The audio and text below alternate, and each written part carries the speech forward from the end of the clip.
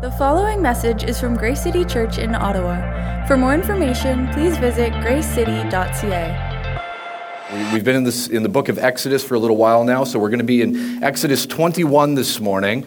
Now, often in this church, we will take the Bible and we will read an entire chapter of the Bible together. We've done that a number of times. I'm not going to do that this morning because the section that we're actually looking at this morning is more than one chapter. It's actually chapter 21 through well into chapter 23. And this is the part of the Exodus story where God gives his people laws and commands about community life. Okay? A week or two ago, we looked at the Ten Commandments, and we were looking at God's moral law, which is given. Many of us are familiar with the Ten Commandments. Even if you're here and you're not a follower of Jesus, probably you've heard of the Ten Commandments or seen it depicted in films or things like that. But what we're moving into now, laws for community life. This is a big section, and it follows God's moral law.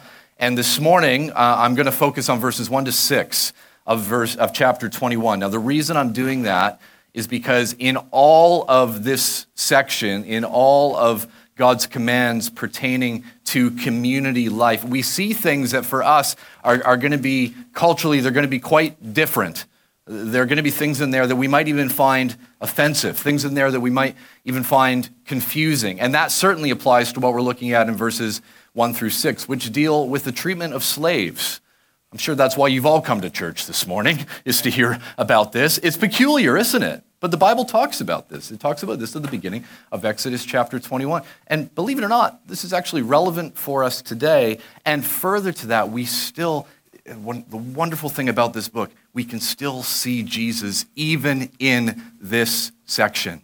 Even in something written hundreds of years ago at a different time, into a different culture that has to do with slavery, something that for us today, understandably and rightfully, is something of an offensive topic, still we can see Jesus in it. So please don't switch off. Please don't disconnect and just think, oh, this is just the pastor's teaching about something really archaic and it doesn't have anything to do with life in Ottawa or anything concerning my relationship with Jesus. No, it does. It does. Let's humble ourselves and approach this book with humility, with an open mind.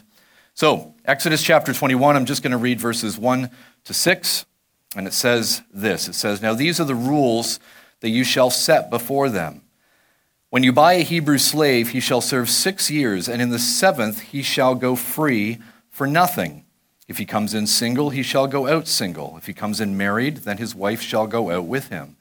If his master gives him a wife, and she bears him sons or daughters, the wife and her children shall be her master's, and he shall go out alone.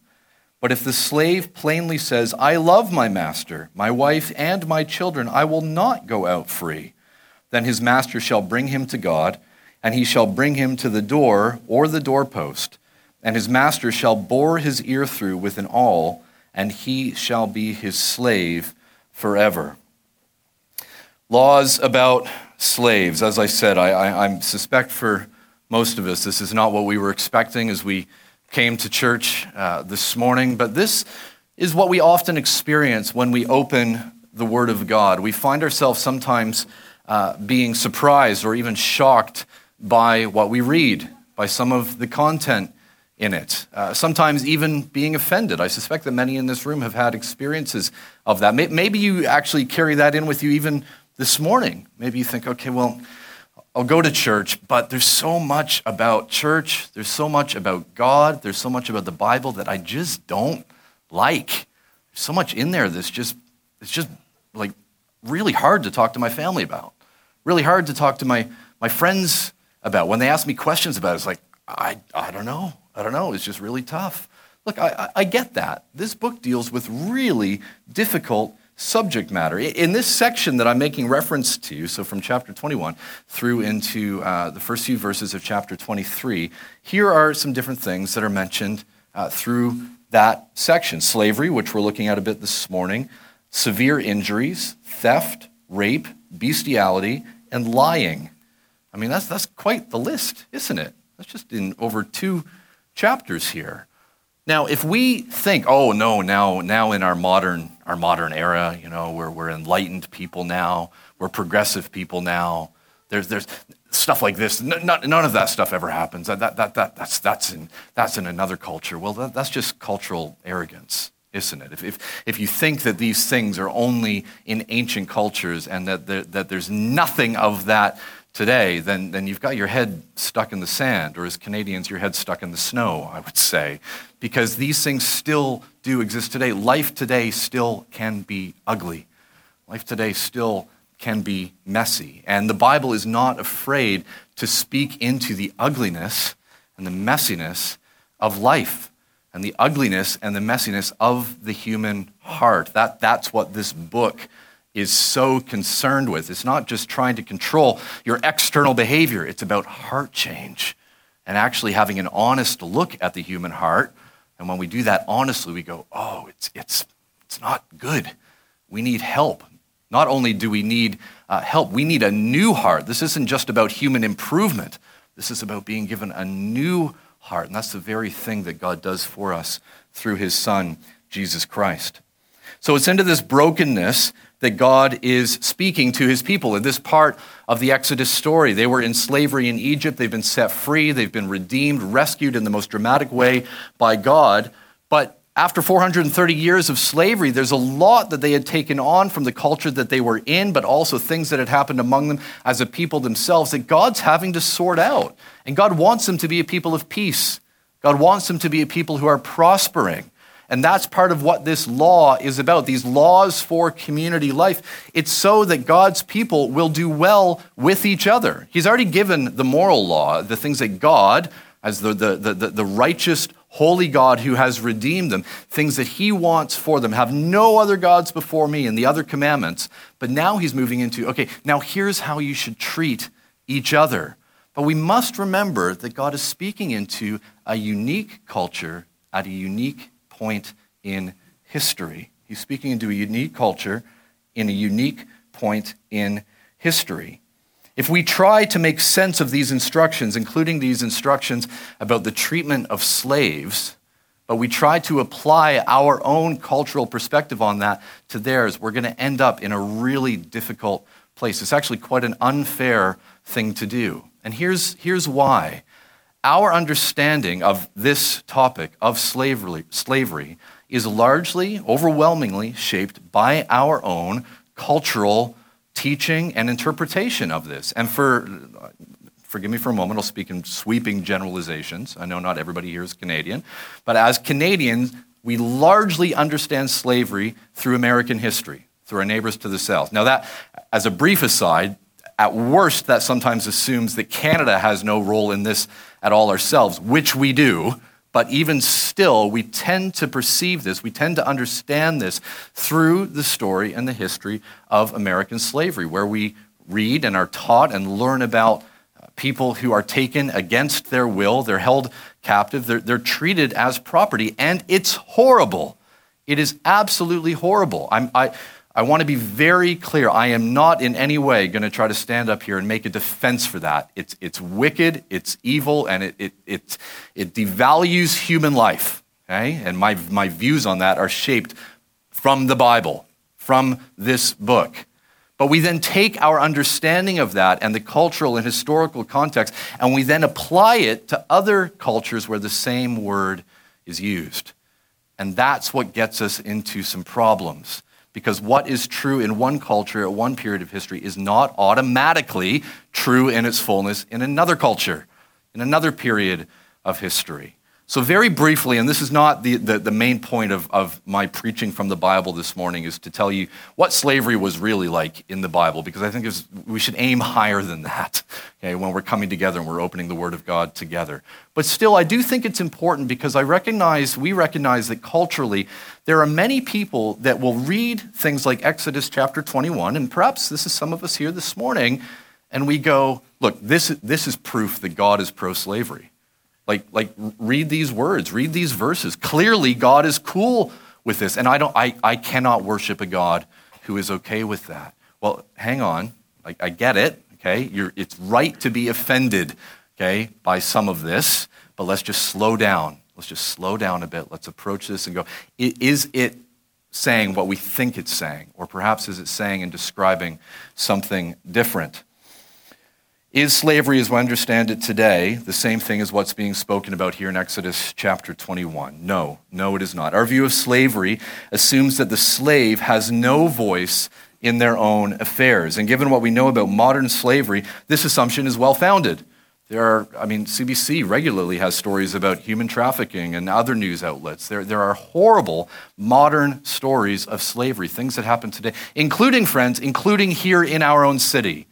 Let's not be foolish about this and just think this stuff only happens in other places. This happens stone's throws from this building, okay? This happens in Ottawa. This is a live issue for us today here in Canada, in Ontario, here in Ottawa, in Canada's capital itself. Our view of slavery assumes that the slave has no voice in their own affairs, but that's not what we see here in Exodus chapter 21. So in verse 5, it says, "But if the slave plainly says, 'I love my master,'" let's slow down a little bit and look at that. The slave here has a voice. Not only a voice, but clearly an affinity for their master. And there's no reason that we need to assume that there is not also an affinity on the part of the master towards the slave. In cases here, there are cases where that person chooses to enter into that. And in doing so, they receive care from their master. Now, again, I know that's language that we go, don't like that language. But again, this is a historical book that translators are having to be faithful as they can to the original. And this is a language that comes the closest. But that doesn't mean that we have to assume that all of these words mean exactly what we assume they mean within our culture. Okay? In this case, clearly, slaves have a voice and an affinity towards their master. And again, we have no reason to assume that that affinity from the master to the slave is not there as well, because the text also speaks about the master giving things to the slave, including a spouse, including a daughter. Now, again, we get a bit offended by that. Oh, a master giving a daughter in marriage. But those of you who are married, let me ask you, what was said at your wedding? Was the question asked, who gives this woman away? Well, that was said in a lot of weddings that are represented in this church, okay, in this room, in our city. And let's just, again, slow down a little bit. Are we quite as different in that as we think we are? No, there are still some historical things that we apply in a similar way. Exodus 21 does not assume hatred or animosity between the master and the slave. It speaks in feeling that goes beyond mere loyalty and involves affinity and even love for the master as well.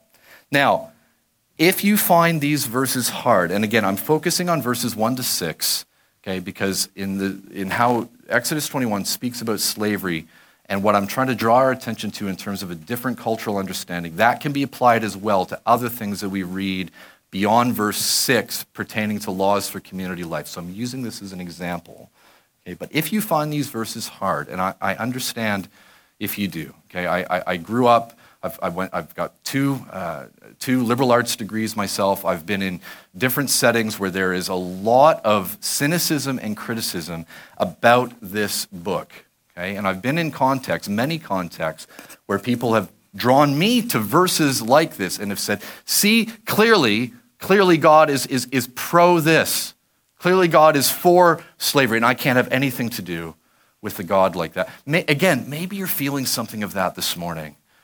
Maybe even this morning there's a feeling of, I can't believe I'm here.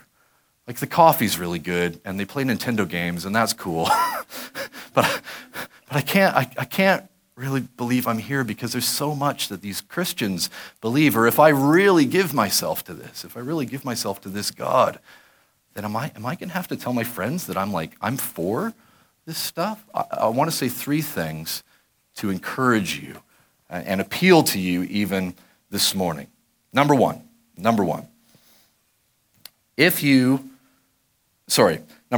These laws about the treatment of slaves may appear extremely primitive to us, but they were actually extremely progressive in their time. Okay? These laws may appear extremely primitive to us, but they were extremely progressive in their time. Many Christians in Canada love to think about God as being conservative, but separate topic, different time, okay? But in these verses, the way that God is speaking about slavery, God is so progressive that he makes liberals look like cavemen in these verses. He is being extremely progressive. This type of treatment of slaves would have been shocking for its original audience because their experience in Egypt for some 430 years would not have been this. Did you hear how those verses started? If you have a slave and you keep them for 6 years, in the seventh, they can go free. 6 years, and then the seventh, they can go free. How many years do you have to work until you get to retire? It's more than 6. Okay? It is. It's more than 6. But still, the slave in this case has a voice. They can decide, yeah, I'll take my early retirement, or no, I choose to commit myself to my master. Again, I know the language is a bit abrasive for us, but they have the choice. They have the choice. This may seem extremely primitive to us, but it's actually very progressive in its time. Number 2, if you find yourself being tempted to use these verses as proof text to prove that God is pro-slavery, then you have completely missed everything leading up to this in the Exodus story. Okay? Now, we've been in this Exodus story for many, many months now. The Exodus story is a story about freedom. It is a story about not being enslaved anymore. The Exodus story is our story. If you're a follower of Jesus, this story is your story. Spiritually speaking, you were once, as God's people, slaves in Egypt. Brutal, oppressive slavery. But rather than Egypt, for you and for me, if you've given your life to Jesus, that was what sin was doing to you. That's the hold that it had on you.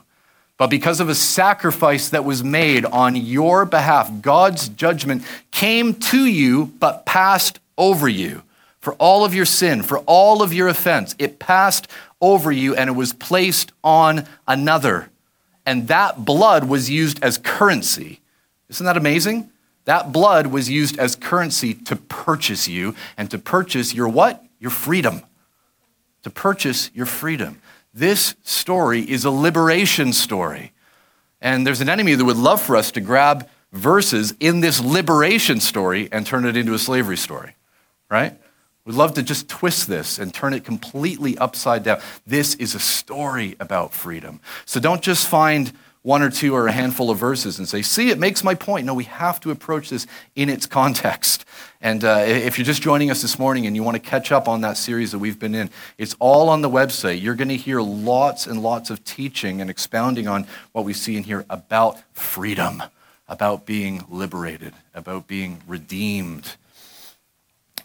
And number 3, and this is what I know this morning I've been teaching in a way that's probably a bit more historical than I tend to most Sundays. But if there's nothing else that you take from this morning, and I of course do hope that you have found this helpful, but if you take nothing else, please take this. This is the most important thing. Okay, number 3 is this. For our sake, Jesus became the slave in Exodus 21. For our sake, Jesus became the slave in Exodus 21. Let's just look at verses 4 to 6 again. Exodus 21, it says, if his master gives him a wife, and she bears him sons or daughters, the wife and her children shall be her master's, and he shall go out alone. But if the slave plainly says, I love my master, my wife, and my children, I will not go free, then his master shall bring him to God. See, both the master and the slave belong to God. The master shall bring him to God, and he shall bring him to the door or the doorpost, and his master shall bore his ear through with an awl, and he shall be his slave forever. This is incredible. This is incredible. In Psalms, the book of Psalms, we often speak about it being written by David, and that is true. That is true. David's also drawing upon a lot of ancient Jewish text, poems, songs, but we tend to speak about the Psalms as being written by David. But the Psalms, it's a prophetic book. God, and specifically God the Son, Jesus Christ, is speaking through the psalmist in the book of Psalms. And there are many examples that we can draw upon for this, but the most commonly cited example is Psalm chapter 22. on the cross, Jesus quotes from the Psalms when he cries out, my God, why have you forsaken me? He's quoting Psalm chapter 22, verse 1. The book of Psalms is a prophetic book. A friend of mine, Joel, in the UK, preached through a series in the Psalms, and he called the series Psalms Jesus' songbook, and that's always stuck with me, Jesus' songbook. So Jesus is speaking through the Psalms. On the cross itself, he speaks from Psalm chapter 22 in that moment. Like clearly he's saying, this is about me. This is my story. This is my song. Even as he's crying out to his Father, my God, why have you forsaken me? But Jesus again speaks in Psalm chapter 40. This is one that we will be less familiar with. In Psalm 40, verse 6, it says, in sacrifice and offering you have not delighted, but you have given me an open ear. Burnt offering and sin offering you have not required. An open ear. Now we read that, and understandably, and to a certain degree, rightfully, we read that as somebody's mind being open to the things of God. And that is true. That's something that we can bring from this text. But if we look at the Hebrew, the word that is used for an open ear is kara. And what it means, the translation of that is to dig, to excavate, or to dig through. So if we were to translate this literally from the Hebrew, it would say, but you have dug through my ear. Jesus is speaking here. Jesus is speaking, saying that the Father has marked him and that he has made the decision to forever be given to his Father and to his Father's will. He has made that choice, and the Father has marked him as his. Jesus Christ, for our sake, on our behalf, is the slave in Exodus 21 who makes the choice, saying, first, I love my master. He says that of the Father. And again, that's language that sometimes we struggle with a little bit. Oh, no, Jesus doesn't think of the Father as his master. No, he does. He really does. The first recorded words that we have of Jesus in Luke's gospel, Jesus is 12 years old. He goes and he teaches in the temple, and is stunning parenting, okay? Parents, let this encourage you. Mary and Joseph lose them. They lose him. At that time, like literally they lose God, all right? At that time, when people were traveling in big groups, often the men would walk at one end of the line and the women would walk at the other, and Joseph must have thought that he was with Mary, and Mary must have thought that he was with Joseph, and he's not there, and they freak out, okay? We for about, it felt like an eternity, I think it was 3 minutes, once lost Zara in the bay when we had just moved to Ottawa, and I will never forget it. Like our hearts stopped and time stood still. It was just the most horrible feeling. But anyway, with Jesus, they go and they're feeling that, but even more because they lost God. And then they go and they find Jesus, and when they speak to him, what Jesus' answer is to them is, "Did you not know that I was doing my Father's business?" Okay, the translation I'm showing you doesn't use those same words, but that's what he's speaking of, that I was going about my Father's business. Okay? Jesus very closely identifies with his Father as the one who says, go and do this. This is the mission that I am giving to you. I must be in my Father's house. Again, other translations, about my Father's business. Later on in Jesus' life, in John chapter 6, Jesus says, "For I have come down from heaven not to do my own will, but the will of him who sent me." So we don't need to get offended or concerned when we hear language about God the Father being the master of God the Son. We really don't need to let that be really upsetting to us, because they're enjoying a perfect father-son relationship. And Jesus is doing this willfully. He's doing it willfully, just as the slave in Exodus chapter 21 willfully chooses, no, I love my master. I choose to not take the grace that is being afforded to me of going free in the 7th year, but I choose to be my master's forever. I choose to be my master's forever. So Jesus does this for the love of his master, number one. 2, Exodus chapter 21 also makes reference of the slave saying, I love my master and my wife. and my wife. Now, culturally, this is a reference to earnings that the slave would have, and then through that being able to provide for their wife and for their children. But it's not hard at all to hear Jesus saying this, is it? It's not hard at all to hear Jesus saying, because of my love for you, Father, and because of my love for my bride. We read in Scripture that for the joy set before him, Jesus endured suffering on the cross, the joy of being joined to his spouse, of being joined to his wife, for the love of my wife, right? And for the love of his children, for the love of the children of God. Jesus, the very Son of God, endures this for us. He chooses. Scholars speak about the transfiguration where Jesus, he appears briefly in his full glory alongside of Elijah and Moses, and Peter, James, and John are there, and they're witnessing this, and it's just incredible. And scholars say it seems as though in that moment, and God the Father speaks, "This is my beloved Son in whom I'm well pleased," the same thing that the Father says over him at his baptism. That at that moment, we could view that as kind of like the sixth year, as it were. Jesus in that moment could have gone, I've done it. I've come. I've perfectly lived out the law. I'm going to go back now. I'm going to go and be with my Father now. But he chooses not to. In that transfiguration moment, his glory, his fullness of his glory, seen and just blinding like the sun. But Jesus in his grace and in his humility then chooses again to not be seen in that full glory. Don't confuse that for me saying that he wasn't still fully glorious. It was just concealed. It was just hidden for a time. But not right now. Not right now. Right now he is sat at the right hand of the Father. But you know what is still on him? The marks of one who is submitted. It's not scarring in his ears, as in Exodus chapter 21. But in Jesus Christ, on Jesus Christ, right now, at this very moment, are scars in his hands from the cross.